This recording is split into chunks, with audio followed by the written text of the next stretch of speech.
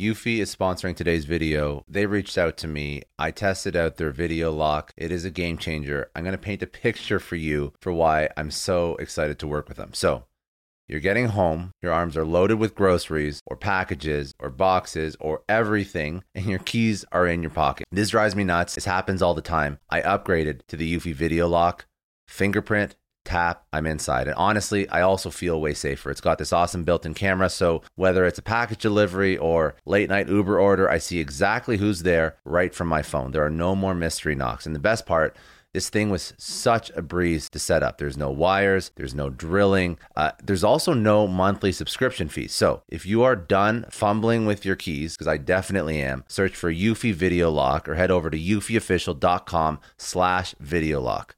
Your front door, your sanity. I just want to take a second and thank Policy Genius. They're supporting today's episode of Success Story. I know we all have kids, we all have families we want to take care of, and I personally checked something off major on my to-do list: life insurance. It's a tough topic. It's really hard to think about, but it's so important. And the hard part was sorting through all the options. Luckily, I found Policy Genius. Policy Genius is an online insurance marketplace that makes getting life insurance surprisingly easy. With Policy Genius, you can find life insurance policies that start at just $292 per year for $1 million of coverage. Some options offer same-day approval and avoid unnecessary medical exams. Now, knowing my family's protected brings me incredible peace of mind. Don't put off this important decision. Check life insurance off your to-do list in no time with Policy Genius. Head to policygenius.com or click the link in the description to get your free life insurance quotes and see how much you could save. That's policygenius.com.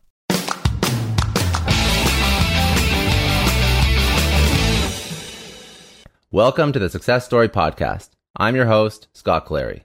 On this podcast, I have candid interviews with execs, celebrities, politicians, and other notable figures, all who have achieved success through both wins and losses, to learn more about their life, their ideas, and their insights.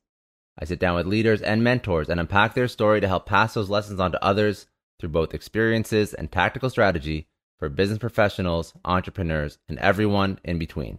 Without further ado, another episode of the Success Story Podcast. Before we start today's episode, a quick note from our sponsor, Nth Round, a fully comprehensive equity management platform. This is what they do. Business owners, are you looking to raise capital and unlock shareholder liquidity? Before hiring expensive consultants or brokers, you need to know about Nth Round. Private businesses use Nth Round to unlock liquidity without bloating costs. With Nth Round's Equity Management Suite, you'll be able to create liquidity, engage with shareholders, and control your company's destiny, all in one secure platform. Get your free guide to liquidity. Go to nthround.com/liquidity. That's nthround.com/liquidity. Thanks again for joining me. I'm sitting down with Jim Jordan, who is an American director, fashion and commercial photographer, entrepreneur, talent scout, and manager, as well as producer, initially working as a hair and makeup artist and modeling talent scout. Jordan's self-taught style of photography gained the attention of the owner of fashion retailer J. Crew, which led him to becoming the world-renowned fashion and commercial photographer and director. Jordan's photography has been featured on the covers of magazines such as Vogue, Vanity Fair, Elle, and Marie Claire, as well as many others. Jordan has photographed and worked with celebrities such as Leonardo DiCaprio, Mila Kunis, Drew Barrymore, Jessica Alba, and Kris Jenner, to name a few. As an entrepreneur, Jordan is the owner of 3 businesses: Jim Jordan Photography, which handles Jordan's fashion and commercial photography; White Cross Productions, a production group that directs films, produces ad campaigns and commercials for clients such as Mercedes-Benz, American Express, and Warner Brothers, to name a few; and White Cross Management, a talent management agency that has represented numerous celebrities and models, most notably Jeremy Meeks, Taylor Hill, and Gigi Hadid, as well as actors, musicians, and creatives in other branches of entertainment. Thank you so much for sitting down. Very, very excited to be sitting down with somebody who has worked with some of the who's who of Hollywood, of entertainment. I want to understand a little bit more about your story, how you became to the person you are today, how you built out your businesses, how you built out your career. But just thank you very much for sitting down. Share with you my journey, how I started, what inspired me, what inspires me today, and where I'm going, where I've been, and where I'm still going to go. So I'm happy to share with you. Yeah, thank you. I appreciate it. And I really am curious, how did you get started in, let's say, get started in photography, to put it as simple as possible? What was your career path, your ambition to get you started on this path?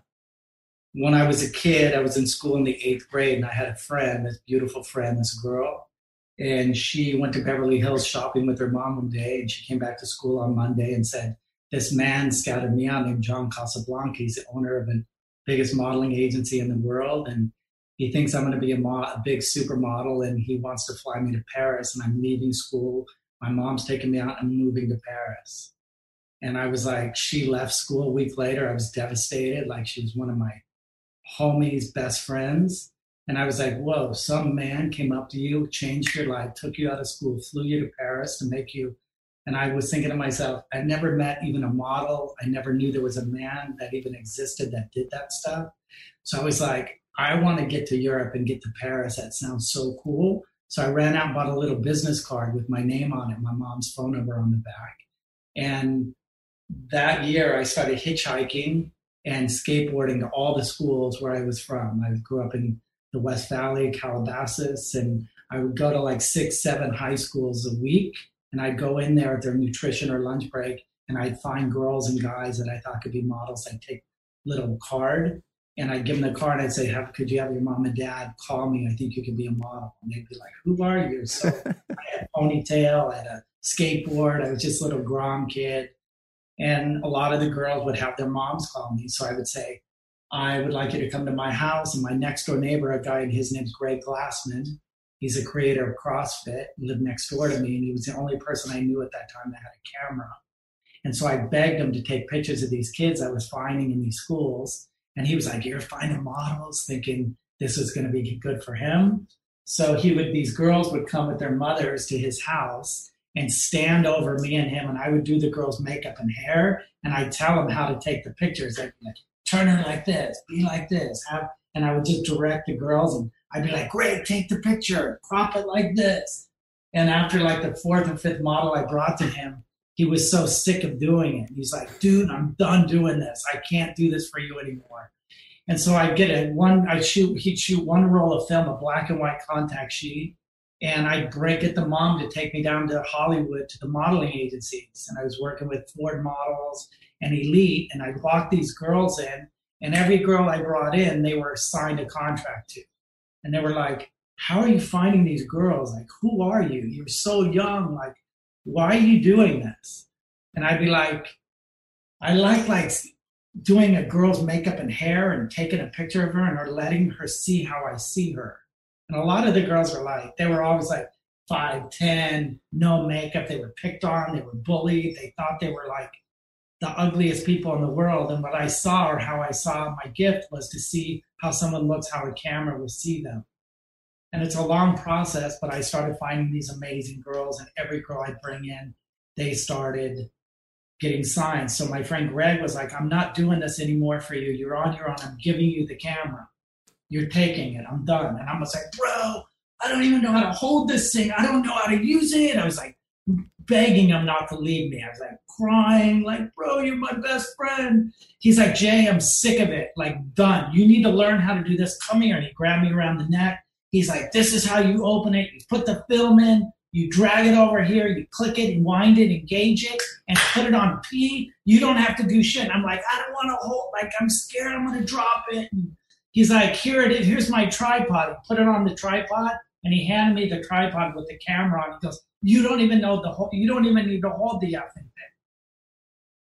Just keep it on the tripod on program. And so I left, and I knew he was serious. He's walking out of my life for helping me out. And so I was like kind of thinking, I don't need to wait for him anymore.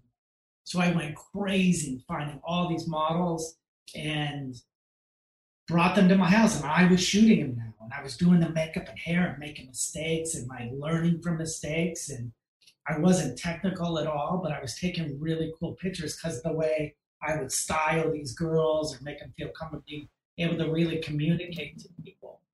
And so that's kind of how my journey started, was photographing people. So I went to the model agencies with like the fifth girl that I had signed with Elite. And they're like, you're really good. Who's doing the makeup and hair and taking these pictures? And I'm like, I'm doing everything. They're like, you should get an agent to represent you doing hair and makeup for the magazines and celebrities. I'm like, that's the last thing I'd ever thought it would ever be. They're like, I don't know hairdressers. I've never even been in a hair salon. And that's the last thing I would ever really want to do was be a hair and makeup guy. Like I'd be laughed at, like my friends would kill, like I'd be a joke. My parents would kill me. And so I thought of this. They're like, they're agencies, they're not salons. They represent the biggest hair and makeup people in the world. Like when Madonna or a movie rock star or a movie star wants her makeup and hair for a talk show or a magazine, they call these special agencies. And they're like, you should go in there and show them these pictures you're taking. And maybe you should go to Milan and Paris and go try to work over there and build your portfolio with magazines and work for photographers and learn photography. So I always had that in the back of my mind, like, whoa. So a whole nother life story, a lot of tragic stuff happened to me when I was a kid. And when I was 15 and I was 2 weeks before I was 16, I ran away from home and I moved to Italy and I lived in the park and I ran away basically to save my life. That's tough. And I ran away and I lived in the park in Italy. And I always thought like all these models I was finding were being sent over to Milan and to Paris. So I thought I was going to go run away and go to the fashion capital of the world and work for magazines and photographers doing makeup and hair and learn techniques of photography by working for photographers. So I found my way around in Italy and I went into the modeling agencies and I met one of the owners of the agency named Luigi, a fashion agency there. And he says, what are you here for? And I says, I'm from California and I've been scouting models and here's some pictures I've been taking. And I really I'm doing the hair and makeup, and an agency in Elite in LA told me I should come to Milan and try to work for photographers and magazines and put a portfolio together. So I'm coming in here, like just taking a chance to meet you. I had my skateboard with me and he was like, you're like so young and like, this is amazing. And he says, you come in at 10 o'clock in the mornings and I'll make meetings for you to go meet photographers and magazines. So I would go there at 10 o'clock in the morning. There were no cell phones back then, texting. I'd go into the meeting 10 in the morning and I'd say, hi, how are you? And he'd be like, come here. And he'd get on the phone and start calling magazines. And long story short, went to this magazine called Grazia in Milan, and the hair and makeup person didn't show up that morning in the studio that was upstairs. I was interviewing, showing him my picture. He goes, hey, can you work right now? Because we have a hair and makeup guy that didn't show up and they're running late and the whole team is upstairs waiting. And I'm like, I don't have anything with me because we have everything here. So that day I ended up doing a cover of Grazia magazine and a 10-page fashion story inside. And that's kind of the day my career started working for photographers and magazines.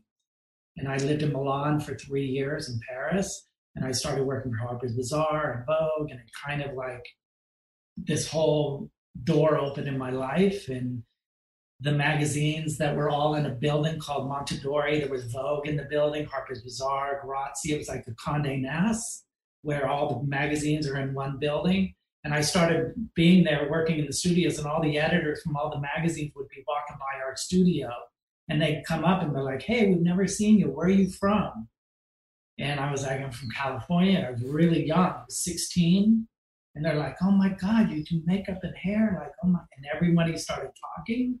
And it was a really small world there at Montadori. And the other magazines started booking me. I started putting a book together, a portfolio, and all my covers were coming out. And I was learning photography and watching and afraid to ask questions. When I was 19, I came back to America.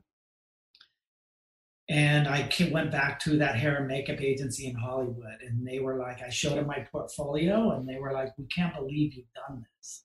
And they're like, we want to represent you. A week later, I was working with Elizabeth Taylor.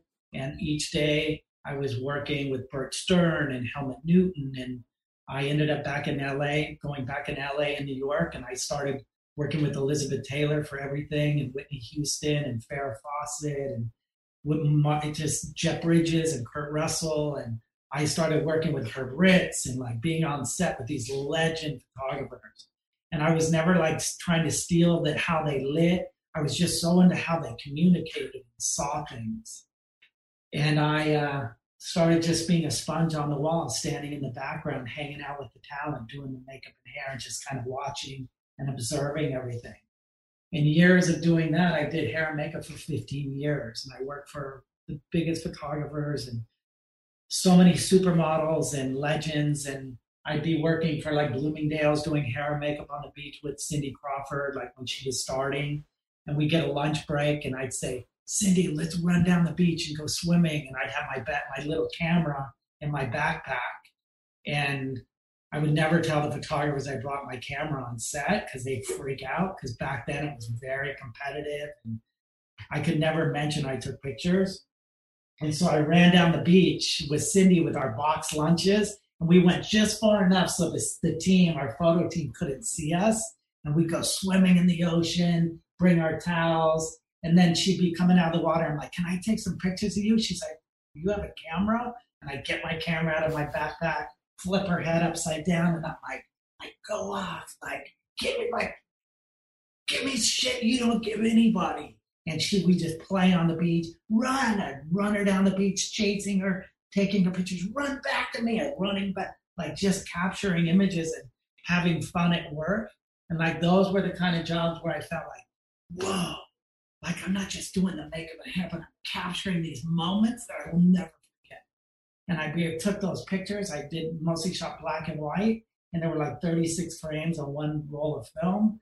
And I would get like an 11 by 14, 2 or 3 from that roll of film, and I'd stick them in this black box.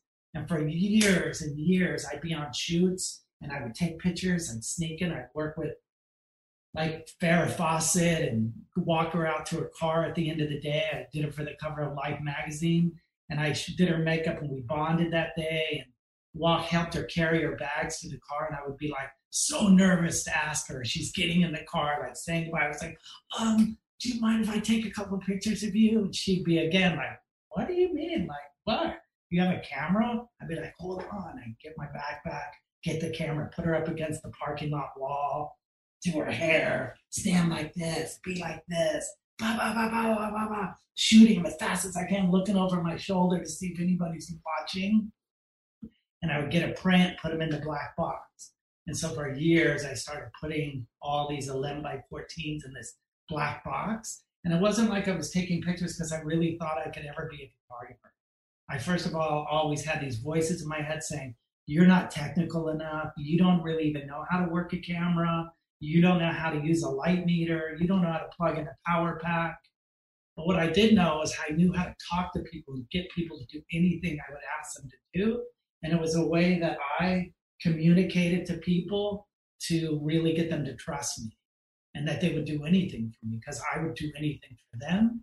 And what I kind of would model to them about my vulnerability and who I was and what I wanted to share and give them, it was like a mirror, like they were giving that back to me. And I would capture those moments and the looks in their eyes.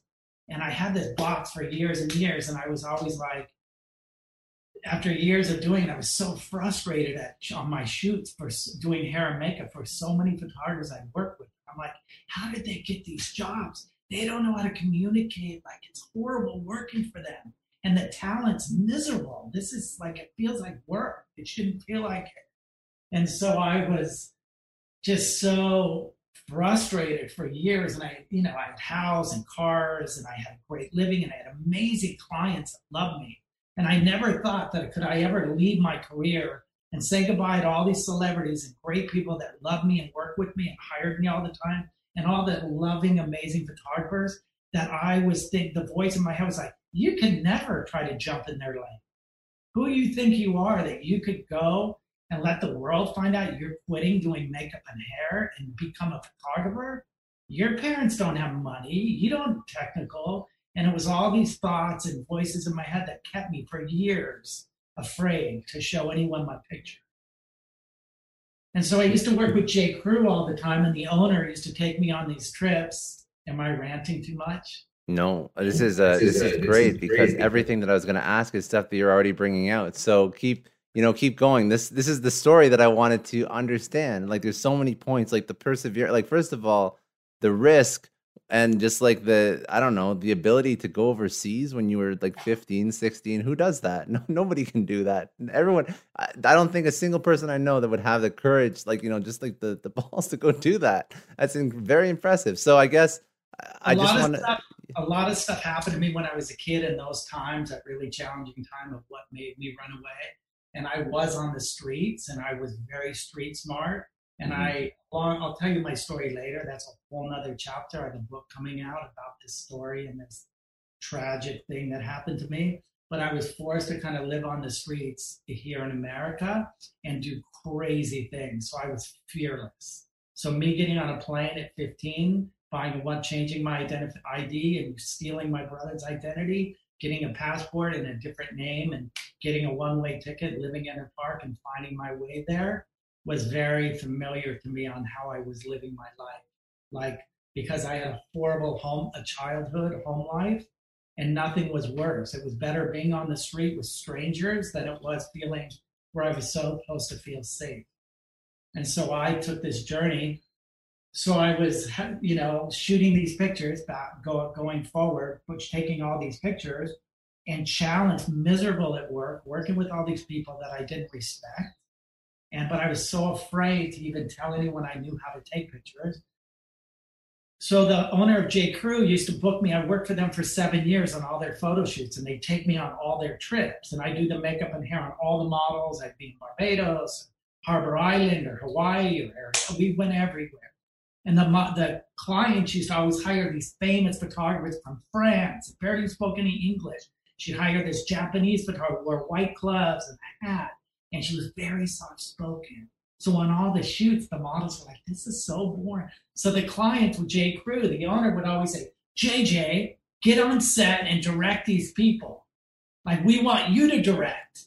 So stand next to the photographer, do the makeup and hair, but direct these models. And all the models were my friends. They were like, I worked with them for years.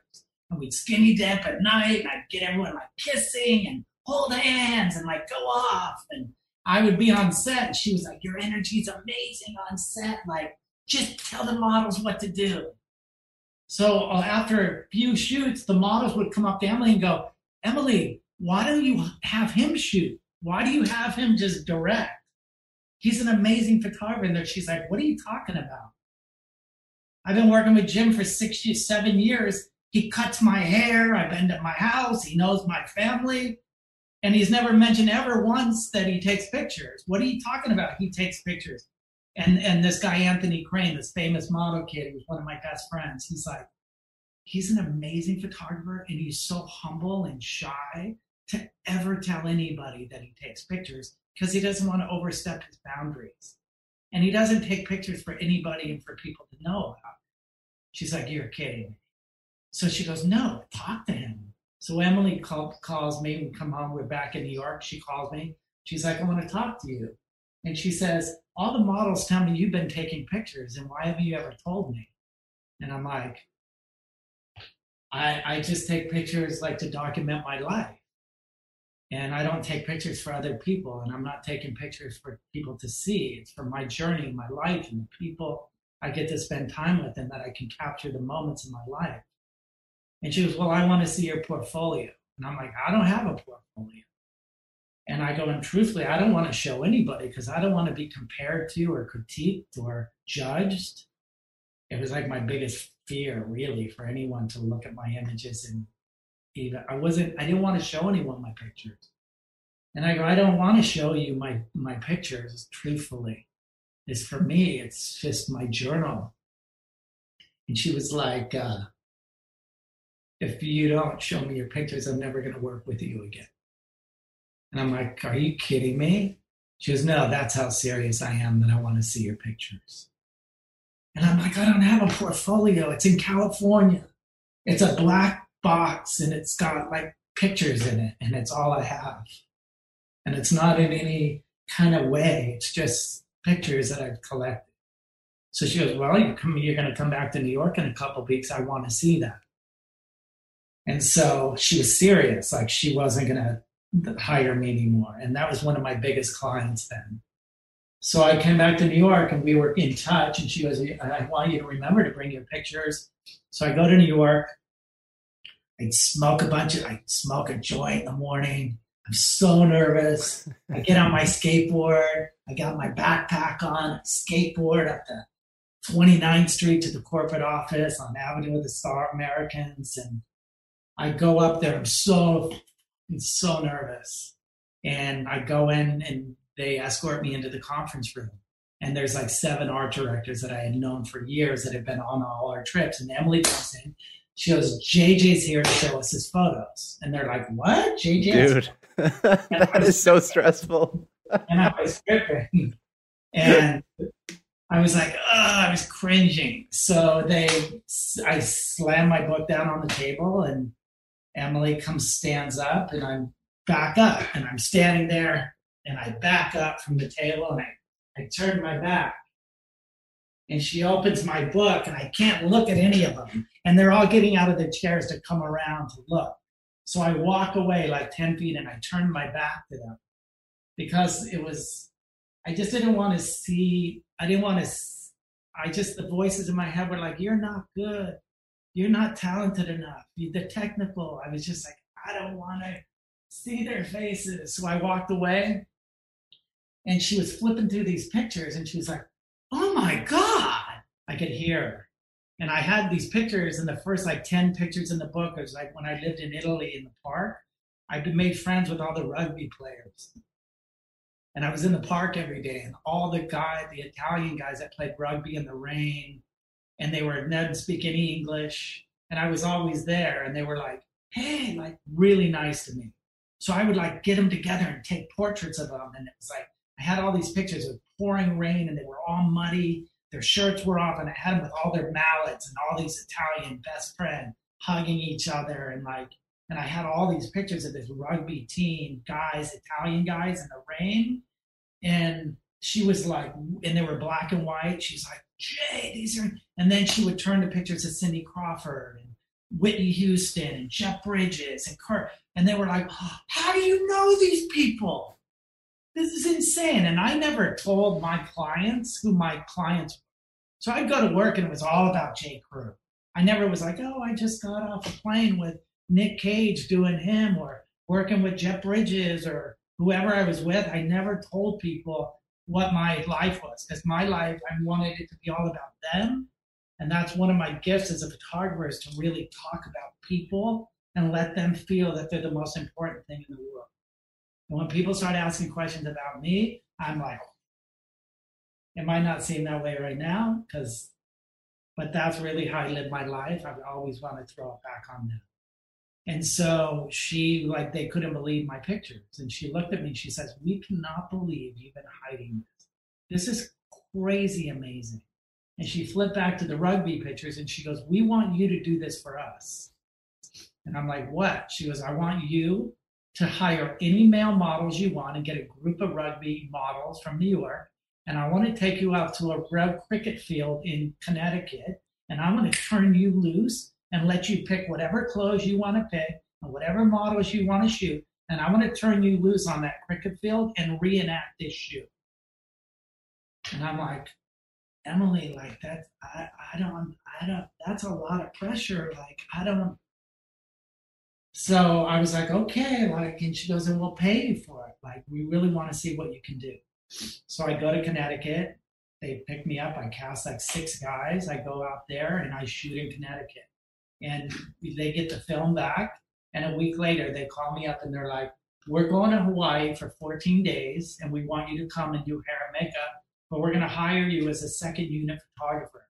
Meaning we're hiring a photographer named Victoria Sims. And she's from here in New York. I worked with her for many years. And we're going to have you do the hair and makeup and be second unit photographer, meaning you could do whatever you want. She's going to get all the important shots and all the clothes that we have to shoot, but you can be free and do anything. Put guys in bikinis, like do anything. Just be creative however you want. So we go to Hawaii and I'm like, this is it. And they brought all the film. It was just my little camera. It didn't even have a motor drive. It was my camera. I just click, wind, click, wind, click, wind. And all the models that were there were my friends that I knew forever. And they were over there on the set with boring Veronica. And I'd be on the beach like, get naked, like, get on the ground, like, kiss her, lay on, throw her on your back and run down the beach with her on your And I was like, oh, this is my moment. And everyone on the other set was like, we want to be over there. Like, this sucks. So I was like wrangling all these models, getting into all this shit. And when Emily hired me for Hawaii, she says, we want you to be the second unit photographer, and we're going to pay you $250 for every picture we end up using, if we use any pictures. So I'm like, no way. She goes, oh, we'll pay you your hair and makeup rate. So I go there, and every day I was shooting like 300 rolls of film. And at the end of the day, the producer would come over with a baggie, and all my film would be in the baggie, and she would just take it from me. And they FedEx it to New York that night from Hawaii. And every day I would shoot, I had like 300 rolls of film, 250 rolls of film each day I was shooting. She'd come at the end of the day, they put it in FedEx and FedEx to the lab in New York. So I come back 10 days, 15, 14 days later, back to New York. I don't know what happened to the film. I'm uneasy that they get to see it because there's shit in that film that I was doing where I wasn't thinking they're going to see it. So I have like naked people running around like doing all this crazy stuff. So a few weeks later, they call me from corporate. And I used to get in a lot of trouble on shoots because I was like a hellraiser. And I was always, the security in the hotel would come up and like, you all are naked in the pool. We're going to have you arrested. Like, get out of here. So I was doing all this crazy shit being a kid. And I get a call from corporate, J. Crew, and they're like, hey, we need to see you in the corporate office. And I was like, oh, I'm in trouble. Like I blew it. Like I did shit. And so I get on my skate and I go up to the corporate office, and they escort me into the room, into the big conference room. And I walk in and all the editors are in there, like 7 art directors are in there and Emily. And as I walk in the room, all the pictures from Veronica Sims were on the wall. There was like 500 pictures on the wall. And I walk up and I'm like, and there were all the models. I didn't take any of them. I'm looking for my pictures. I don't see one. And I'm like, oh my God, that picture's amazing. Look how good. And I'm like, look at that shot's awesome. Look how beautiful. And I'm looking for my pictures. There's no pictures. And I'm kind of like, and I'm trying to compliment all the photos. And I'm looking, my heart's like sinking, like I don't see not one in my pictures. And I'm being so nice, like, this is so beautiful, look at them. And Emily's like, yeah, but you haven't seen yours yet. And I'm like, what do you mean? There's none of my pictures are here. And she goes, turn around. And when I walked through the door, all my pictures were on the wall behind me. And I turned around and the whole wall was covered of all my pictures. And I was trying to count them because she told me I got 250 an image. And the whole corporate wall was full of my images and layouts. And I was like, 1, 2, 3, 4, 5. Like I was trying to count them like in my head. And I like lost count. I'm like, and I stood there like, started bawling. And I stood there and I was like, tears pouring down my face. And she came over to me and she like gives me the biggest hug. And she's like, it's time. And I'm like, what do you mean? And she's hugging me and she's like, it's time that you lay down your hair and makeup brushes. And I'm like, what do you mean? And she says, it's time that you get an agent in New York. You are so talented and we love, love, love your energy and your pictures. And I was like, I can never do that. And she's like, Jay, look at your pictures. Look how beautiful. Look at all, we're using like 700 of your images. And you didn't have an assistant. You didn't have anything. This was all you. And I was like, she goes, it's time for you to get an agent here in New York and lay down your brushes. And I was like, I can't. Like, and so I was trying to talk myself out of it. Like, I'll lose all my clients. I'll go broke. I'll lose my house. I'll lose my cars. I'll lose all my friends and all the photographers I love. I'll lose all of that. And so she's like, you need to get an agent. We're going to make meetings for you and agents in New York. You need it. All my J. Crew stuff from the rugby stuff started coming out. And so after the Hawaii stuff, I got billboards and all this stuff. And I started putting in the black box. And she says, there's like 5 agents you should go meet in New York. So I grudgingly just did it to appease her. And I went to an agency called Art and Commerce in New York, and they represent Stephen Meisel and all these huge photographers. And I was questioning myself, like, I do not fit here. Like, they're going to laugh at me. these guys they have are legends. So I went there and they're like, wow, you're really, you have some really beautiful pictures, but we have a similar photographer with a similar style. But we'd like to keep an eye on you and see where you end up in 6 months. Could you like just stay in touch with us? Good luck to you, but it's a pass, but thanks. So I leave and I go to my next meeting and I skateboard up and I go up 5 stairs of floors and there's this blonde woman sitting there. And I go, hi, how are you? I have a meeting. She's like, what's your name? I'm like, Jim Jordan. I have a 3:00 meeting with Bonnie Winston. She goes, I'm Bonnie. She goes, are you a photographer? And I'm like, no, I'm a hair and makeup person. She goes, well, why are you here? I represent photographers. And I go, well, I've been taking pictures and I work with this lady named Emily, the owner of J. Crew, who asked me to come in and see you guys and show you my photos. And so she goes, do you have a portfolio? And I go, no, but I have this black box that has prints in it. So she opens the box and it's like literally handheld 11 by 14 prints, not in plastic, just like really fragile prints. And she starts looking through this. She's like, oh my God, you took, this is insane. How old are you? Like, where did you meet these people? And I'm like, I do hair and makeup, and I met all these celebrities and supermodels at work, and I worked for Helmut Newton and all these great photographers, and I had the opportunity to be with these people, and I took pictures on this side. And she's like, hold on a minute. She goes, can I keep this here? And I'm like, no, it's all I can't leave it. She goes, hold on a minute. She gets on the phone. She goes, dial, da, da, da, da, da. And she's like, hey, Renee, this is Bonnie Winston in New York. And I'm about to sign a photographer. She goes, that I'm so sure you are going to love. I will never, ever call you to see a photographer as long as I live. That's how sure I am that you're going to love this guy. And she hangs up the phone and she goes, I'll have his book there FedEx tomorrow morning at 10 a.m. She hangs up. She goes, did you hear me? And I'm like, you can't keep this. And I go, what's FedEx? And she goes, FedEx is a courier service because it's right when FedEx was coming out years ago.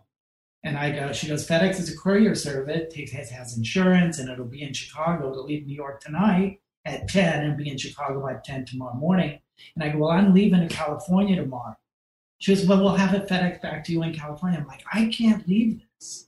I go, this is 20 years of my life, my journey, my roadmap to everything I experienced in my life. I can't give it to you. She goes, Jay, will you trust me? I put everything on it. I have it back to you. Jay, this is the biggest advertising agency, Leo Burnett, that's the biggest. And I trust me. You just heard me stick my neck out for you. So I'm like, oh my God, Gil. I'm like, okay, but please, I can't, you can't. So I fly back to LA. 2 days later, my FedEx book comes back to LA and she calls me. Goes, Jay, are you sitting down? And I'm like, yeah. And she goes, I just booked you on a 14-day job for Bloomingdale's and they're going to pay you $7,500 a day. And I was like, no way. I go, no way, Bonnie. I can't do it. And she's like, what the fuck are you talking about? And she goes, what are you talking about? And I'm like, I can't do it. I go, Bonnie, I'm scared to death. I can't do it. I'm not a photographer. I'm just like guessing what I'm doing. I'm just like winging shit. I don't know how to use a power pack or a light meter or a color meter. I don't know how to plug. I don't know how to do push or pull film. I'm so untechnical. She goes, Jay, you get your ass back to New York with your skateboard. I will have the best photo assistants on your team doing everything for you. I'll have the owner of the lab standing next to you every single day. I'm going to book your motorhomes, your caterers, your locations, your hair, your makeup, your styling. All you got to do is hold the effing camera up to your face, look through that little hole, and whatever you see that's pretty, push your finger. That's all you do. She goes, you are not saying no to this. And I'm like, I'm scared. And the voices in my head were like, who do you think you are? And everyone's going to find out you're shooting, and you're going to lose all your celebrity clients and all your makeup clients and all your livelihood and your bank account, everything. And I'm like, I can't do it. So I smoked a lot of weed. I can't do it. Being a kid, like trying to bury my fear and like build my confidence. So 8 days later, 9 days later, I get on a plane and fly back to New York. And I sleep there. And the next morning I was to go at the post office, was my first location on Fifth Avenue. And I go skateboarding up, smoke out in the morning, skateboard up. And there were like 3 motorhomes and a team, like 50 people in a crew, all meandering around around the motorhomes and stuff. And I stopped like a block away and I'm like, oh, no way, like this is real. This is such a big production. I'm tripping. So I skateboard up and I get off my skate and I'm walking up and there's this beautiful blonde lady sitting on the curb smoking a cigarette. And she's like this hippie Moroccan blonde chick. And I come walking up to her and she goes, hi. And I'm like, hey. She goes, are you with the production? And I'm like, what client is this? And she's like, it's for Bloomingdale's. And she goes, are you on the team? Are you here for this shoot? And I'm like, yeah, I think so. She's like, what's your name? And I'm like, Jim Jordan. She's like, oh my God, you're JJ. And she gets up and she goes, I'm Renee. I'm the one that hired you. And she goes, well, give me a hug. And I give her a big hug. And she goes, do you want a cigarette? Sit with me. So she's sitting on the curb. And I'm like, no, it's okay. I don't smoke. So she goes, sit with me. Talk to me. Where are you from? And I want to get to know you. And she starts talking to me. She goes, what are you into? Like, what do you do? And what do you do for fun? And I'm like, I skate and I surf and I'm from California and I do hair and makeup. And that's what I've been doing for many years. And I take pictures and this is like really my first. She goes, I know this is like your first big job. You've been doing J. Crew and I've seen those pictures are beautiful. She goes, but can I tell you why I hired you? And I'm like, yeah. She goes, first of all, I work with photographers, been an art director for like 12 years, and I work with different photographers every week, and I see everybody's work. I probably get 10 portfolios a day on my desk. She goes, but when I got your pictures, it came in this black box, and I started opening these prints. And she goes, and there was something so unique, not just the way you presented your pictures, but the look in these people's eyes. And I'm like, what do you mean? And she says, it was the look in these people's eyes that I wanted to hire the guy that they were looking at like that. She goes, because I'd never seen in a lot of people's photographers, it was like the look was, but when I saw the people you photograph, it was like they were like looking at somebody and I wanted to know who that person they were looking at that made their eyes look like they did. And she goes, and that's why I hired you. And I was like, God, I don't know what to say. Like, thank you for taking a chance with me. And so that kind of was the icebreaker with this woman, Renee. And she kind of held my hand through this whole journey on that job. And I got an agent in New York and I did that job 14 days later. I was on a roll and my agent loved me. And at night she was taking me to dinner with all these editors of all these magazines in New York. And the first 7 days I was there, she took me to dinner with the editor of American Vogue named Ivan Shaw. We had a dinner one night after one of my shoots, and Ivan and me had a super amazing connection with Bonnie. And he was like, I like you, JJ. I want to start giving you jobs. So I started working for American Vogue right away. And then Bonnie just started booking me on Eddie Bauer and Land's End and LL Bean and Claire. And she would say she represented Francesco Scavullo and like really big photographers. And she'd always say to me, you're the easiest photographer I've ever represented. And I'm like, why? I'm not that good. I'm not that technical. She goes, it's not about being technical, Jay. It's about connecting with people and communicating and love and like being so available to people. It's not just how good or technical you are, it's how people want to be with you. It's about the experience of enjoying life and doing life together. And you're so good at that. She goes, I could get people to see your pictures and then send you in to go see a meeting with them, and you'll book the job every time. There might be better photographers that have more work or more prestigious work, and you're I know a lot of entrepreneurs listen to this show, and NetSuite has been a huge supporter for entrepreneurs, for business owners, because there's one thing that we all know. Business is about making money, and it's about your bottom line. And the less you spend on the nuts and bolts of running your business, the more profits you keep. But these days, everything is costing more. Supplies, people, shipping. It squeezes your margins, and I've been there, juggling multiple systems for finance, inventory, you name it, each with its own costs and its own set of headaches. That's why I made the switch to NetSuite by Oracle. It's changed our company. Think about it. NetSuite is one of the top financial systems out there. It puts your whole business on one platform: accounting, finance, the works. One data source for everyone. There's no more mismatched info. And because it's in the cloud, it slashes your IT costs. No more servers, no more updates. Just access NetSuite from anywhere. With one integrated suite, your overhead drops big time. And here's the real win: efficiency. Everything's connected in NetSuite. Costs are ridiculous lately. Find a proven way to reduce your expenses and get better performance out of your team. It's a no-brainer, and that's what NetSuite offers. Over 37,000 companies have figured this out already. You have to join them. Right now, through to April 15th, NetSuite's got an incredible, flexible financing plan. Check it out and see the savings yourself at netsuite.com/Scott Clary. That's netsuite.com/Scott Clary. I don't know about you, but the idea of being harassed, scammed, or even worse, all because somebody found my personal information online, that's terrifying. Our political opinions, our addresses, even stuff about our families, it's out there for anyone to grab. And did you know that data brokers are allowed to sell information on over 98% of Americans? It's scary stuff. That's why I've partnered with Delete Me. I personally use Delete Me. They're a big friend of the podcast because I put myself out there online. So safety is a huge concern. It's really scary how easy it is to find someone's details and information, but Delete Me creates a layer of protection that we all need. You tell Delete Me what you want gone, and they make it disappear from those sketchy data broker sites. And Delete Me doesn't stop. They constantly monitor the web to keep your information off those lists. It's like having a privacy watchdog that never sleeps. You need to take control of your data and keep your private life private by signing up for Delete Me. They're giving a special discount for all Success Story podcast listeners. Get 20% off your Delete Me plan when you go to joindeleteme.com/success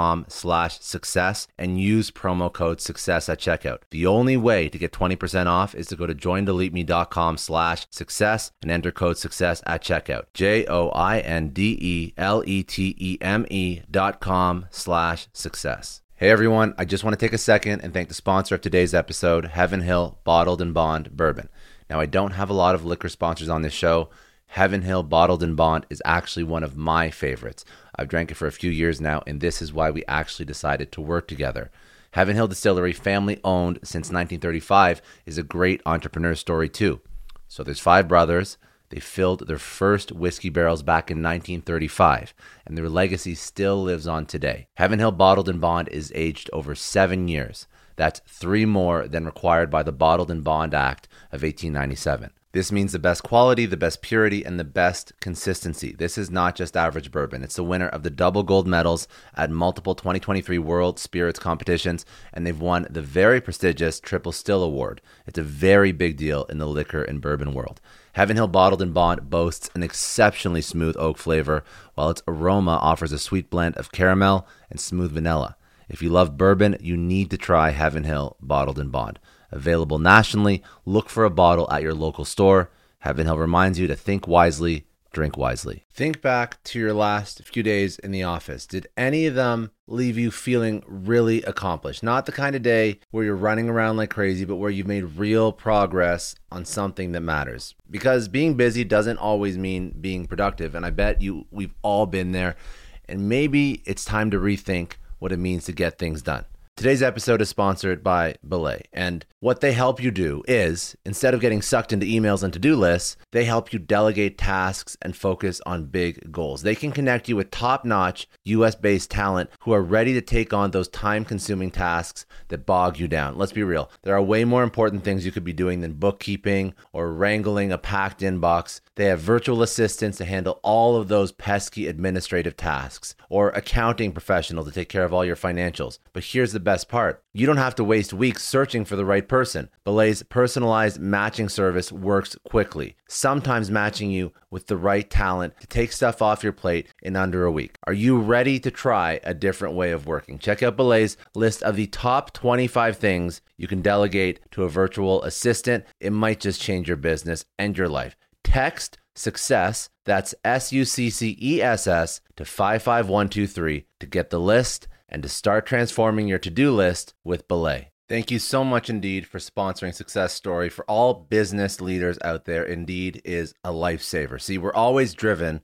by the search for better, but when it comes to hiring, the best way to search for a candidate isn't to search at all. Don't search, match with Indeed. If you need to hire, you need Indeed. Indeed is your matching and hiring platform with over 350 million global monthly visitors, according to Indeed data, and a matching engine that helps you find quality candidates fast. You're going to ditch the busy work and you're going to use Indeed for scheduling, screening, messaging, so you can connect with candidates faster. And Indeed doesn't just help you hire faster. 93% of employers agree Indeed delivers the highest quality matches compared to other job sites, according to a recent Indeed survey. Leveraging over 140 million qualifications and preferences every day, Indeed's matching engine is constantly learning from your preferences, so the more you use Indeed, the better it gets. Join more than 3.5 million businesses worldwide that use Indeed to hire great talent fast. And listeners of this show will get a $75 sponsored job credit to get your jobs more visibility at Indeed.com/Clary. Just go to Indeed.com/Clary right now and support our show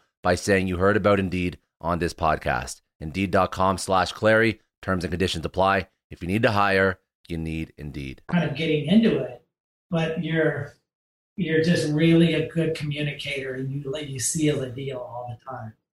And so that was it. I was on this train and I was always trying to get off the train because I always had the voices in my head like, they're going to find out you don't know shit about technical or being a photographer. And then I just started getting these jobs, and every job I was so afraid. And when it would end over, I'd be like, oh my God, I got through the fire. Like, how did I make it through that? And every job I started to do, I was super nervous, but I would come out through the other end. And I started realizing as I look back at my life now is like my motto are the things that I fear most are the things I need to run to. And so I started making a mission of my life that things that scared me are the things that I needed to run for. Because on the other side of that fear was the miracle and blessings from God or whoever you believe. But I believe like my miracles were from God and that there were other things that were getting in the way of my miracle, trying to keep me afraid and keep me back. And I think that my photography career, after 15 years of doing hair and makeup, I was ready to run toward what I could ever dream after 5 years. But I was in fear for 10, being held back, never thinking I deserved it or could be it, or I was rich enough or cool enough or I was supported enough. And I just got on this journey and on that train ride, and I just started slaying stuff. And I started learning more and becoming more confident. Even though still today, I don't even consider myself a photographer. I never considered myself really a hair and makeup guy or wore a badge like I'm the hairdresser. I just wanted to be with people and make them show them how I saw them. And I took a camera to be able to document how I saw somebody that I could show them. Like I do a girl's makeup and hair that was like 15 and bullied in school. And I thought she was the only person in the world that I thought she was beautiful. I do her makeup and hair, chop her hair, and turn her around to look in the mirror, and she started bawling, crying that she couldn't even believe that was her. And that feeling alone was what drove me to keep going. And then I would take pictures of people and then show them how I would show them and watch them like cry. And I'd be like, God, this is amazing. This is worth more than any money, anything I could do. And I never did it for money. I never got into this to make money. I didn't want to become a photographer because I would shoot hot girls or movie stars or be in the end of the fashion business. I did it because I wanted to connect with people and show people how I saw things. And I used that little black box to pull the trigger to capture that moment, to show them how I saw them. And that they would trust me enough. I love the story. Thank you very much for giving that over. A lot of people gloss over a lot of the details of their life. But I appreciate that even though you had several points, like you mentioned, like you were really, there's a lot of self doubt that you sort of pushed through, and that's not easy. And I think that that's something that a lot of people have problems with. And I guess, how do you, my question to you, because I have other questions out of that story for sure, but how do you deal with that self doubt? Like, how do you push yourself to make the decision? Is it because you had the right people in your life, the right mentors, or was it intrinsically like coming from inside, internal, that even though you were saying you couldn't do it, you still took that step forward? But how did you sort of keep going? Well, like being in fear that kept me in fear for so many years, Hmm. being something that I really was unhappy doing. When I had a dream, like I knew there was way more to me. And I feel like it was a lot of things. I feel like a lot of the people that kind of pulled me out of my box were like angels, like sent from God, Hmm. a way to look back at it now. And I believe it was a lot of work that I did, and that I'm constantly doing to keep myself present and to be able to recognize those voices that are coming in all the time, to recognize whose voice it is, and to realize and now recognize the truth, and the truth of who I am and why I'm here, and that I can do all things. And the Hmm. voices that are trying to keep me or make me afraid, I realize those voices it's like an arrow of which way I need to go. So if something's saying you can't, I'm going and running toward that. And I journal every day. I started doing a book called The Artist Way, and it's a 12-week workbook that changed my life back then when I became a photographer. I embarked on this 12-week journey called The Artist Way. And I recommend it for every creative, people that have lost their creative gifts and don't know what they are or how to recover them or discover them. I recommend this workbook for everybody I know. It changed my life. And part of doing that work, in the first third week I did that work, I became a fashion photographer. And part of the exercise you do every day is you journal 3 pages, full pages every morning. And I started journaling these things that came out of me on my journal that I didn't even know. When I would reread it, I would say to myself, who is that writing that? Like it was such a disconnect of how I thought. But then when I wrote something on a journal, like my heart, and I would read this stuff and bawl my eyes out, like, who is that? And I started to journal every day. And the third week of me journaling, I met Emily, gave me that job. And the second week, I met Renee and got that job. The third week, I was shooting for Vogue. And I just kept journaling and journaling and journaling. It's like people that say they meditate every day, they don't stop meditating. I believe that my journaling changed my life. And every day I was in fear and write about my fear, write about my fear. And I keep writing about it. And every day I'm sick of writing about how scared I am. Why don't I just effing do it? And then I won't have to write about it every day. So I did a lot of things to kind of push me out there and to kind of, and then I would start saying, you know what? I'm more afraid that I won't do it in my life than doing it. What's more painful, not doing it and watching it pass you by, or trying it and saying, well, being afraid there too? And I always realized by me just doing it and sick of writing about it, and I'm just afraid of why, all the excuses I made for myself why I didn't do it. So I'm a big advocate about running toward fear and running through the fire, because your miracle and your miracles are there on the other side waiting for you. And That's that's how powerful. and that's how I've lived my life, and I try to share that with everybody I know. And Now, sorry, go ahead. No, no, go ahead. I feel like I'm still evolving, and I want to help people. And when I became a photographer, it was kind of all about how high I could climb this ladder. And I started getting these things that were miracles to me, and this opportunity and the people that I've been able to be around and the influence that I've had. And I had a lot of, life-changing experience in my life, like really life-changing. And I started shooting, and I've been shooting probably like for 10 years. and I was getting everything I ever wanted in my life.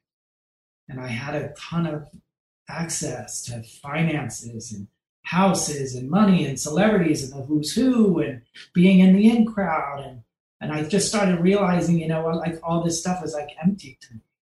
And everything I desired in my life, like I would obtain it, like the world would say, oh, that's so cool. You have the coolest job. But somehow I always felt like really sad and empty inside, no matter how much I got or how many big jobs and big movie stars I get to shoot. It was cool and it felt great and I was thankful, but that happiness never lasted. So I started having like these, questions, and I had like, I don't know how to say it, but I had like a breakthrough, like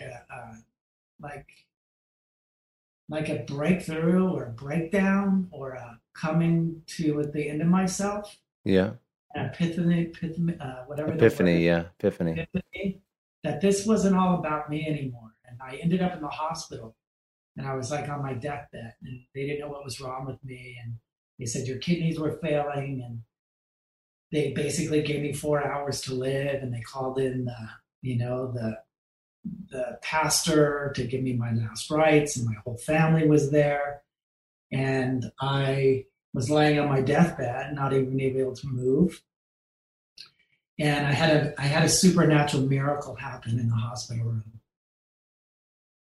And I was miraculously healed. And I sat up with this like miracle that happened. And it's a whole long story.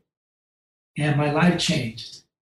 And I came out of the hospital, completely healed 2 days later. And I had a big life-changing moment in my life. And I said, this isn't about me anymore. It's not how rich, it's not how famous, it's not how many celebrities I could shoot, it's not how many trips and jobs and all these things that bring me temporary happiness. Like my job now is to help other people. And my job now is to give the gifts and the talents and the experiences I've had, to give it to other people and to hold other people's hands and help them navigate the jungle. And I was like, had this, I started having dreams at night. And it sounds crazy. And I was having dreams at night, like literally, and I was being spoken to and I was being told to do things. And I'd wake up out of these dreams and I'd grab my journal and I'd start writing these things in this journal. And one of the dreams I was having, it was at night. It was me being shown that I was out on a battlefield and there were nurses running into the fire to help hurting people, the dying soldiers, and they were lifting them up, carrying them out of harm's way.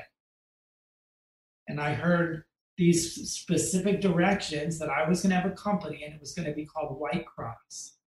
And it was going to be based on the light helping hurting people. And then it was going to be a production company, and I was going to have a production where I was to help young kids, and I was being told that I was perfectly placed exactly where I was meant to be. And that my mission field wasn't in Haiti or Africa or all these other places, that the hurting and the sick and the dying were right here in the entertainment business, right where I was positioned. And so I started to pay attention to it and listen, like, well, maybe there's something real here. So I went out and I went back to my roots on finding models. Because along my journey, I would find a model along my journey and just say, hey, let me take some pictures of you. Go meet this agency. Bye. Good luck. And I'd turn them loose. And I'd run into these models like 3-4 years later. And they were like, I'm not modeling anymore. Like, who were you with in Paris? Who were you with in London? Did you do fashion? They're like, no, we just stayed in LA. That no one ever got me agents all over. And I'm like, damn, you should have been a star. And so I went out and I started finding models again. And I opened my company, White Cross Productions. I got incorporated. I got an LLC done, trademarked the name, and then White Cross Management, talent management company. And I got this company, did the logos and opened the website. And I had some models that I had discovered that I was like, I'm not going to just give them away anymore. I'm going to hold their hands and I'm going to carry them. And I'm going to not give them to these agents that are going to just do whatever they want with them. I'm going to hold them and be a foundation for them And they're going to have to talk to me and get through me because I knew a lot about the business instead of just push these young kids around. So I opened the company. I started filling my roster with talent. I was in Granby, Colorado in a barn shooting a job for Macy's. And I walked up with this 14-year-old girl. And I said, "Hi, what's your name?" She's looking at me like, "Hi." And I'm like, "What's your name?" She goes, "Taylor Hill." And I go, "Hey, Taylor, is your mom here?" And she goes, "Yeah, she's out there." So I went out and I talked to her mom. I go, "Is that your daughter?" "Daughter's a star." "Who are you?" And I'm like, "I'm Jim Jordan, a fashion photographer. I have a talent management company and I manage talent, young talent." Long story short, I started finding girls and discovering and basically hand holding these kids and taking pictures of them and grooming them and placing them with agents all over the world. And this girl, Taylor Hill, is now the biggest model in the world. And I started her when she was 14 years old. Her and her mom lived with me in my house here. And I started grooming, putting agents all around the world. And I had this formula where I would do that with every model I found. And that's how White Cross came about and my management company, and started finding talent. I discovered Gigi Hadid, and I had worked with her mom, Yolanda, for many years when she was modeling. And I placed Gigi with agents all over the world. I helped Yolanda make all her meetings in New York. And I found the hot felon, Jeremy Meeks, the prisoner, who his mugshot went viral. And I went and took him out of jail, moved him into my house and rehabilitated him and groomed him and placed agents all over the world and did kind of those type of things. So my company as a fashion photographer and being a talent manager all kind of goes inside of each other. And so I spent my life, and everything I'm doing now is to help people and really keep an eye on people. And I'm finding new talent every day. And I'm keeping my photography and I'm learning still and making mistakes and just trying to keep my mind open and keep opportunities that keep coming. How what were some of the struggles that you found when you transitioned into this new stage in your life where you built out a business, started really aiding in the careers of all these young individuals that obviously didn't have the proper representation? Were there any things that you had to, because you spoke about all the struggles that you had sort of going through your photography, from hair and makeup to photography and sort of that career path? But what about the more recent things that you've understood or that you've had to learn? One of the biggest lessons that I had to learn is, becoming a businessman and learning, when I first started, all I was creative. I didn't care about the money and I didn't care about the database and keeping business cards and phone numbers, or I didn't even know when I was getting paid, if I was getting paid or not being paid. I was the biggest reckless. I was just out shooting big jobs. I didn't know if the agents, and I found out years later that my agent had been stealing from me and taking a lot of money from me. And I just kind of woke up to it. And I realized at that time when I confronted them that they were producing all my jobs. And I realized my agent makes more on a day than I'm even making as the photographer out there sweating, doing it all. And so I started realizing how much money they were really making. They weren't just my photo rep. They were producing all my jobs. They were hiring the motorhomes and the caterers and the studios and prop stylists and all of these things. And they would hire a makeup artist. The budget would be $1,500 for the makeup and hair, and she would only give the hair and makeup $500. So she's making $1,000 in her pocket off of my job. And that went down with the motorhome. Give the motorhome driver $500 and she'd make $1,000 a day on the motor. So she'd make $500. So every day I'd go to work, I started realizing she was making like $20,000 a day, and I'd go to work and be making half of that. And then not to mention she wasn't paying me, stealing from me. So I had to take this big, bold stance, even though I never was a business guy. And I confronted her and I said, "Look, your party's over. If you want to work with me, I'm going to produce all my own jobs and I'm going to do my own billing and I'll give you my 20%. And at that time, clients started calling me and they're like, "Hey, we call your agency and your agency now is telling us you're not available, that you're booked." There's one of my big clients for Brooks Brothers. And so I'm like, when did you want to book me? And I'd find out that I was available. So she wasn't giving me those jobs because she'd give it to another photographer where she could produce those jobs. So I started learning business, like, whoa, this is gnarly. Yeah, and how unfortunately how shitty some people are, which is not, yeah. And so I ended up really stepping in and opening my company, White Cross Productions. And I had a business manager that was consulting me, holding my hand because I was opening another business at the time, a cosmetic company. And she started saying to me, and I said, I left my agent. She's like, why did you do that? That was stupid. This is what's funding your cosmetic company. And I'm like, I don't care. I'd rather have nothing than be stolen for and lied right to my face. She goes, well, why don't you take the money, open your company, and start hiring 2 new assistants and teach them how to be agents? So I hired 2 full-time administrative assistants. I taught them how to use my database. I gave them the client list. And I said to each one of them, I want you to make 50 introduction calls every single day on the phone. Here are the art directors. Here's their phone numbers. Here's their address. So each one had a task every day to call 50. Leave a message or send a mailing a promotional piece with a stamp and a logo. Every day they put them in the mailbox. Within 3 months, I was booked every day. And they were producing their own jobs. I taught them all how to be producers. So they book a client and they hire the models, the location, permits. And I started thinking to myself, this is insane. How much more money I was making as a production company. I had control over my whole shoot now. Everybody on set was like something that I saw. It wasn't because she was ripping everyone off and everyone was unhappy. Even the client, when I get to work, they were already pissed at me. I didn't even know them. So I started getting a grip of like really how to have a vision, not just for what I saw, but the experience I was having on set. And then my production company became in full swing. It was really a real production company at that time. And so to answer your question, like the challenge was like how to really step in and own what becoming a businessman and taking my creative hat off and putting it aside and really step in and take responsibility for being a businessman. Can I ask you something too? Because you touched on a point that I thought was interesting.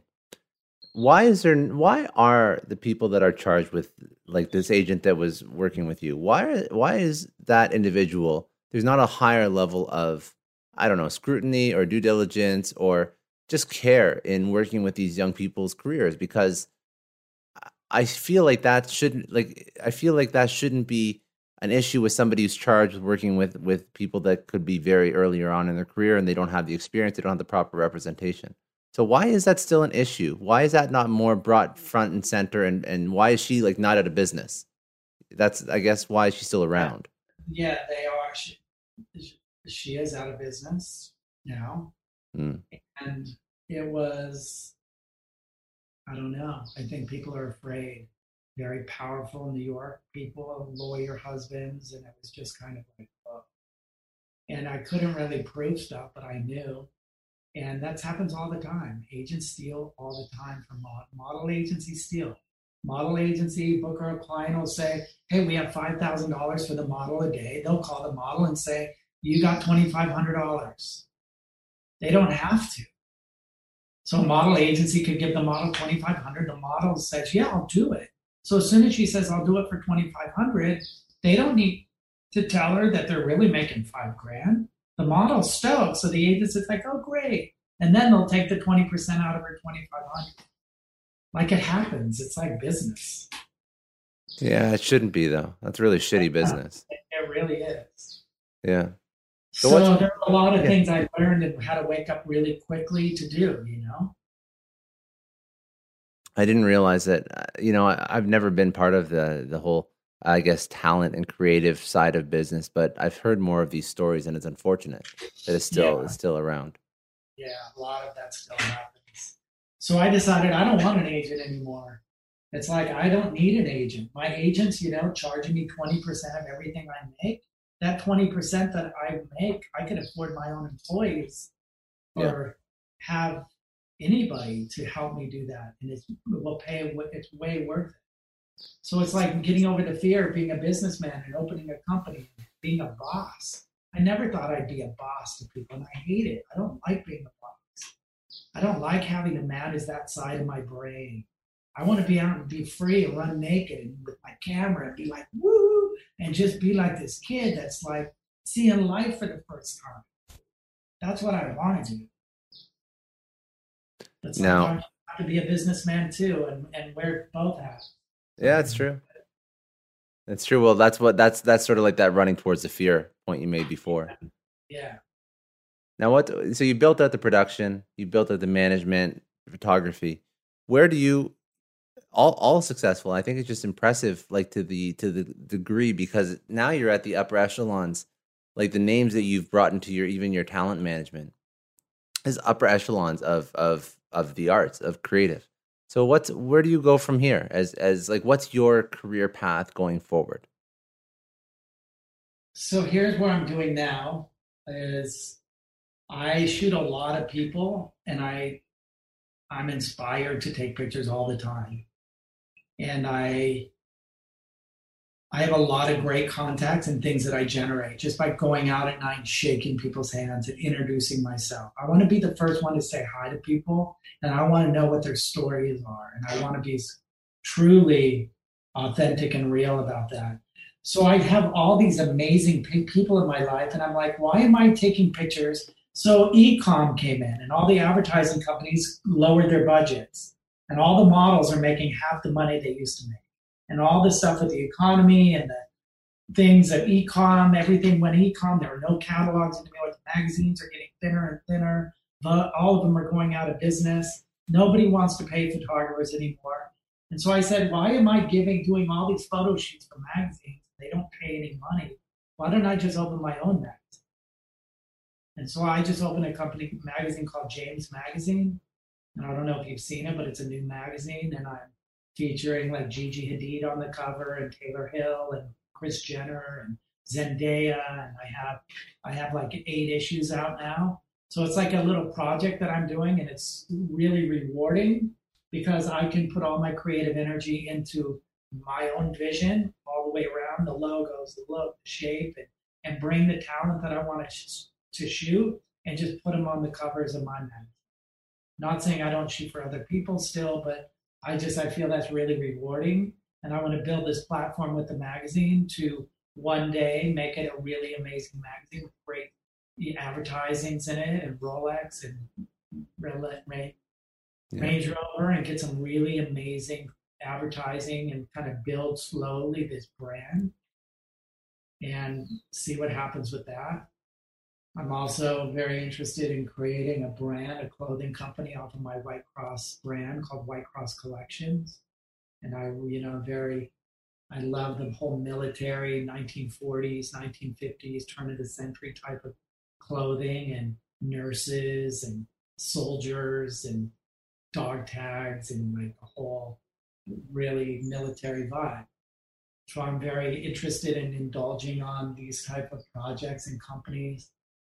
I said I've been out for years and years branding other people's brands. So they'll hire me and say, hey, we have a new pair of shoes. How can you shoot them and make the whole world want to buy it? And I've been really good and successful at doing that, or saying, hey, we have this new makeup.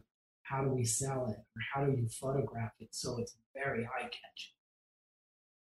But now it's time. Now it's time for you to do it for yourself. Stories on how I want to not just give that away anymore. I want to kind of give that to my own talent, my own gift. I'm also have a book coming out that I'm in the process of writing a book with the New York Times bestseller. It's about my life, a journey in my life. It's like a coming of age story about a young kid that pushes through all the obstacles in his life of how the world had wanted him to be, and who the world kind of teaches young kids of who they should be. Mm-hmm. And I have a story that I'm writing about my life as a young creative, and that was people didn't know what to do with it. And I didn't really know what it was, but I knew I had a gift and I was unlike anybody else. When everybody else was out playing football and sports and doing stuff, I was climbing trees with a chainsaw, manicuring trees, or cutting every dog's hair in the neighborhood, or like just beautifying everything I saw. And so that's what I love doing, and I still love it. And I get lost in like making things look beautiful. that's cutting your hair or styling you or getting you to get real and funny and talk stories about our hearts and what means things to us and not be surface and just like life's going by and we're all just fucking faking it. We're all just in pain and no one's getting real and authentic with each other. And that's what I love to do is connect with people that I can be so real and transparent and like let the walls down and be free and see life like little kids that are untouched and effed up by the world. How does someone do that though? How does someone see life through the lens that you see it when they're struggling with finances and day to day and stuff? It's very difficult for people. I'm curious if you have tips. 'Cause it's I hard. have, I have, I have, I've lived. It's such a loaded question, but I know, I'm sorry, but I no, just feel the passion. That's why I'm asking. no, I do. Like uh, I I do a lot of things and I believe a lot of things and I'm very spirit. I believe in I'll tell you spirit. what, we can do it. We can do a follow up when we'll do like an in-person sit down after the book Yeah, and whatnot. That'll be good. yeah, yeah. But I give it away and I trust God. And I keep giving. The more I give, the more I get. And the more if I'm running out of resources or finance, the more I try to get my eyes off of my pain and my hurt and my pity and me. And I try to go help somebody else in the midst of my hurting. Like I always say to people, like, God, I'm hurting and I don't know what's going on. Like, bake cookies and go give them to someone. Like go clean, help somebody. And I've learned and I've done a lot of things where I've like kept everything in like me and my pity party and like, oh. And I have had hard times and I've had really hard times and broken times and scary times in my life. My life didn't always look like this. And sometimes in the midst of how good your life does look, in the midst like of everything I do have, like there's so many times where I feel I have nothing. Because it's not about the material things in our life. It's about the things that like when we're all alone and we're sitting there, like, what is the quality of our life? Who do we get to share it with? Who do we get to talk with just to let them know how we really are? That it's not just always looking good and like, I got to have it all together. And like, yeah, like, what's up? Meanwhile, I'm dying inside. So there are a lot of things in my life now that I do. Like I pray a lot and I write and I like look up, but keep my eyes up. I don't keep my eyes on the problems and what's happening. I get in my journal every morning, writing in my journal. I write the things that I'm in pain about and the things that I'm scared about and the things that I love and the things that I'm so thankful It's a good answer. That's a for. very good answer. And So that's what don't, I do. yeah. And it's the way it works for me. And I've been to Kabbalah and I used to go to sweat lodges every full moon. And I've been to I'm friends with the Dalai Lama and I've been in every religion and culture and I've explored everything looking for God and looking for my answer and looking for peace. And I ran to the ends of the earth. I'd go to India every year and sit in ashrams and pray and meditate. I'd go to Tibet and I'd go everywhere. I'd go to Agape for 13 years and I went to the Kabbalah Center and I do everything looking for the truth and looking for my God. And that's a follow up to this was where I was miraculously healed and where my answer came from. And when I couldn't deny what happened to me in the hospital was the truth of what I had always been looking for. Yeah, very powerful. A And lot of people, very powerful. that's where I'm at. And I try to embrace that every day. And a lot of days still, I'm human. And a lot of days I'm in fear. And a lot of days I'm in power. And a lot of days I'm in the state of like not believing anything that there's a God or anyone's for me. And then there's days where I'm like, oh yeah, I got to check in. Oh yeah. Oh yeah, this is real. Okay. I got my eye up, my eyes are up again, not on myself or my problems. Very good. Very You're good awesome. answer. Thank you. You're awesome. No, it's listen, it's my pleasure. I never really know where these interviews will go because it's always about the person I'm speaking to. But when you open up so authentically, like there's a lot of things that you brought up, like the story and just like even like some of the very tactical things that I hope people that are listening can take those away and apply them to their own life. Forget religion even for a second. Just some of the mental tricks and the fortitude and the perseverance that it takes, the ability to go towards your problems, the ability to be a good communicator, to be human, to be authentic, to be passionate. These are all incredible things. And then on top of that, the ability to have faith and confidence in yourself and find faith and drive to overcome those times when it's a little bit darker and stressful. Like those are all things that people need right now. More, I think, more than any time that I've been alive, people need those types of tangible takeaways in the people that they listen to and the people that they get their content. It could be religion, it could be a person, it could be even like a pastime, but I think people need positive. So I really appreciate that as you walk through your story, you go through all the times where it wasn't so good and you didn't even go really deeply into the dark times, but you could tell there was some stuff that was a struggle for sure. So I like how you walk through that a lot, and that's I just want to say thank you for the story. And I do have a few like quick like I guess rapid fire questions that I'd like to do at the end. But I just want to say thank you for going through that. It was really really nice of you. And is there anything else that you wanted to add on?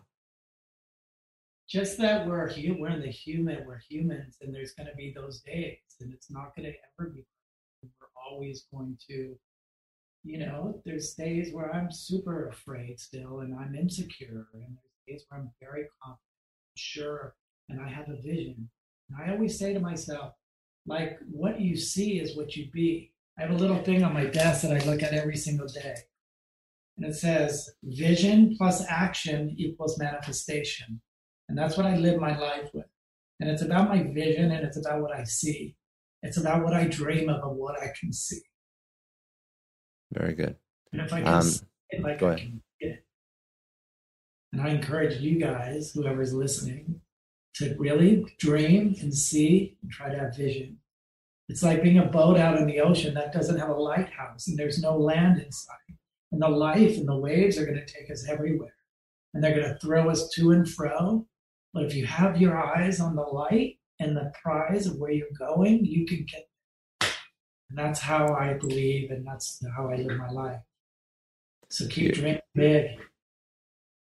you're fast forwarding because I was going to ask you one of my rapid fire questions is one lesson that you would tell your younger self, and you've told me a whole bunch of them. So I guess I'm still going to ask you what would be that one lesson that you would tell your younger self that would help you? He says, run, don't be afraid of the fire. To run toward the things you fear most. Very good. That's the things I've learned most of my life. And every time I ran through it, it was almost like there was somebody on the other side with their arms open, grabbing me and putting a prize around my neck. Very good. Sorry. Like I won that race. Yeah. No, I wanted to ask you one more, just another quick question. Where do you go? Where's a resource that you go to learn? It could be a podcast, it could be an Audible, it could be a person, it could be a book, something that you would recommend people go check out. Uh, Besides the work you recommended before, the creative. I recommend a few things. I recommend the number one thing I recommend is a book called The Artist's Way. And it's a 12-week workbook and it's life changing. And I believe in everybody I meet and everybody I come in contact with. I think it's the most life changing experience in work that anybody could do. And it's called The Artist's Way by Julia Cameron. That's one thing. And I I think you should just continue to I watch a lot of YouTube. I just things I'm interested in. I love watching YouTube, documentaries, and other people's stories. I love the human like struggles and challenges. And I just love music and watching films and just getting lost in that stuff. So many visions and stories I want to tell as a filmmaker still, as a director and making documentaries and really heartfelt films that just rip your heart out and make you feel like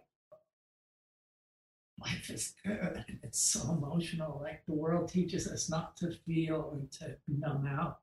And that we're supposed to be a certain way and have it all together, no matter who dies, anything. And it's so beautiful to watch people just like feel again and hug and love each other and not feel like everything it's like when I think I know it all, I lose everything. If I feel like I don't know it all, then there's room for the miracles to come in my life. And that's a lesson that I've learned in my life. Like I got to vacant myself from my opinions sometimes. And then the universe or God can use you, teach you and keep expanding you. I lived my life so many years where I knew the answer to everything. I didn't care about anyone's opinion. That's before I had my transformation in my life. But when I had that miracle happen to me, I was like, I don't know anything. I don't have your answer. And I still don't. I just know how to get my answer. And sometimes I don't. Sometimes I'm out in that sea floating around and emotional and crazy and moody and an asshole. And I'm just not.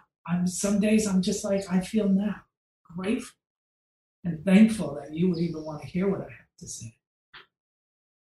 Yeah, well, I think that it's pretty obvious when you start uncovering the stories of people like yourself, like people that have done incredible things in their lives, and that's what the whole purpose of this podcast is, right? It's to unpack that story, because if somebody looks at you today, they see what you are today. They see a very small point in time, which is the culmination of so many things that have happened over your life. And I want to unpack that so people can understand that progress, because the more people can understand that the path to success, or whatever success is perceived to be, is not linear. It's not simple. It's not easy. It's not fun. It's in certain scenarios, right? Like there's so many nuances. There's so much to it. And that's really what I think, that's what you did an incredible job of telling over. And that's really what I want to accomplish here. So thank you. I appreciate that. I appreciate you. Yeah. Thank you for your time. Last thing is very important. Where do people go to connect with you, find your work, new book? Where's that going to be? What are all those outlets, social websites? I have an Instagram. I have two Instagram. One is called Jim Jordan Photography, at Jim Jordan Photography. I have another for my talent management company. It's at White Cross Management. I have another Instagram for scouting if people want to be models or think they could be models. It's called at White Cross Model Scout.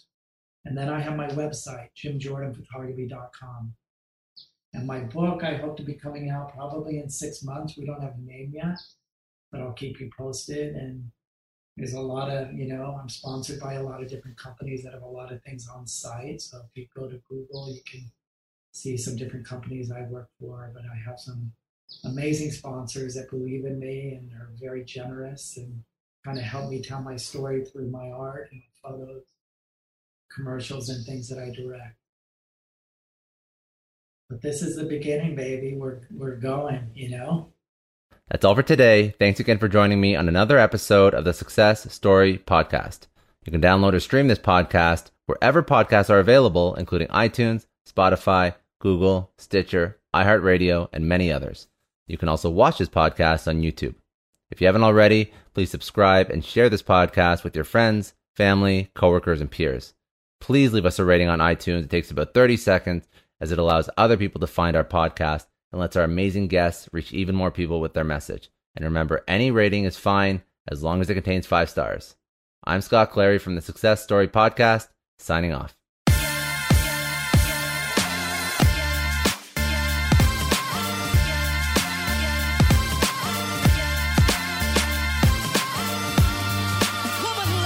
I know a lot of entrepreneurs listen to this show, and NetSuite has been a huge supporter for entrepreneurs, for business owners, because there's one thing that we all know. Business is about making money, and it's about your bottom line. And the less you spend on the nuts and bolts of running your business, the more profits you keep. But these days, everything is costing more. Supplies, people, shipping. It squeezes your margins, and I've been there, juggling multiple systems for finance, inventory, you name it, each with its own costs and its own set of headaches. That's why I made the switch to NetSuite by Oracle. It's changed our company. Think about it. NetSuite is one of the top financial systems out there. It puts your whole business on one platform: accounting, finance, the works. One data source for everyone. There's no more mismatched info. And because it's in the cloud, it slashes your IT costs. No more servers, no more updates. Just access NetSuite from anywhere. With one integrated suite, your overhead drops big time. And here's the real win: efficiency. Everything's connected in NetSuite. Costs are ridiculous lately. Find a proven way to reduce your expenses and get better performance out of your team. It's a no-brainer, and that's what NetSuite offers. Over 37,000 companies have figured this out already. You have to join them. Right now, through to April 15th, NetSuite's got an incredible, flexible financing plan. Check it out and see the savings yourself at netsuite.com/Scott Clary. That's netsuite.com/Scott Clary. I don't know about you, but the idea of being harassed, scammed, or even worse, all because somebody found my personal information online, that's terrifying. Our political opinions, our addresses, even stuff about our families, it's out there for anyone to grab. And did you know that data brokers are allowed to sell information on over 98% of Americans? It's scary stuff. That's why I've partnered with Delete Me. I personally use Delete Me. They're a big friend of the podcast because I put myself out there online. So safety is a huge concern. It's really scary how easy it is to find someone's details and information, but Delete Me creates a layer of protection that we all need. You tell Delete Me what you want gone, and they make it disappear from those sketchy data broker sites. And Delete Me doesn't stop. They constantly monitor the web to keep your information off those lists. It's like having a privacy watchdog that never sleeps. You need to take control of your data and keep your private life private by signing up for Delete Me. They're giving a special discount for all Success Story podcast listeners. Get 20% off your Delete Me plan when you go to joindeleteme.com/success and use promo code success at checkout. The only way to get 20% off is to go to joindeleteme.com/success and enter code success at checkout. joindeleteme.com/success. Hey everyone, I just want to take a second and thank the sponsor of today's episode, Heaven Hill Bottled and Bond Bourbon.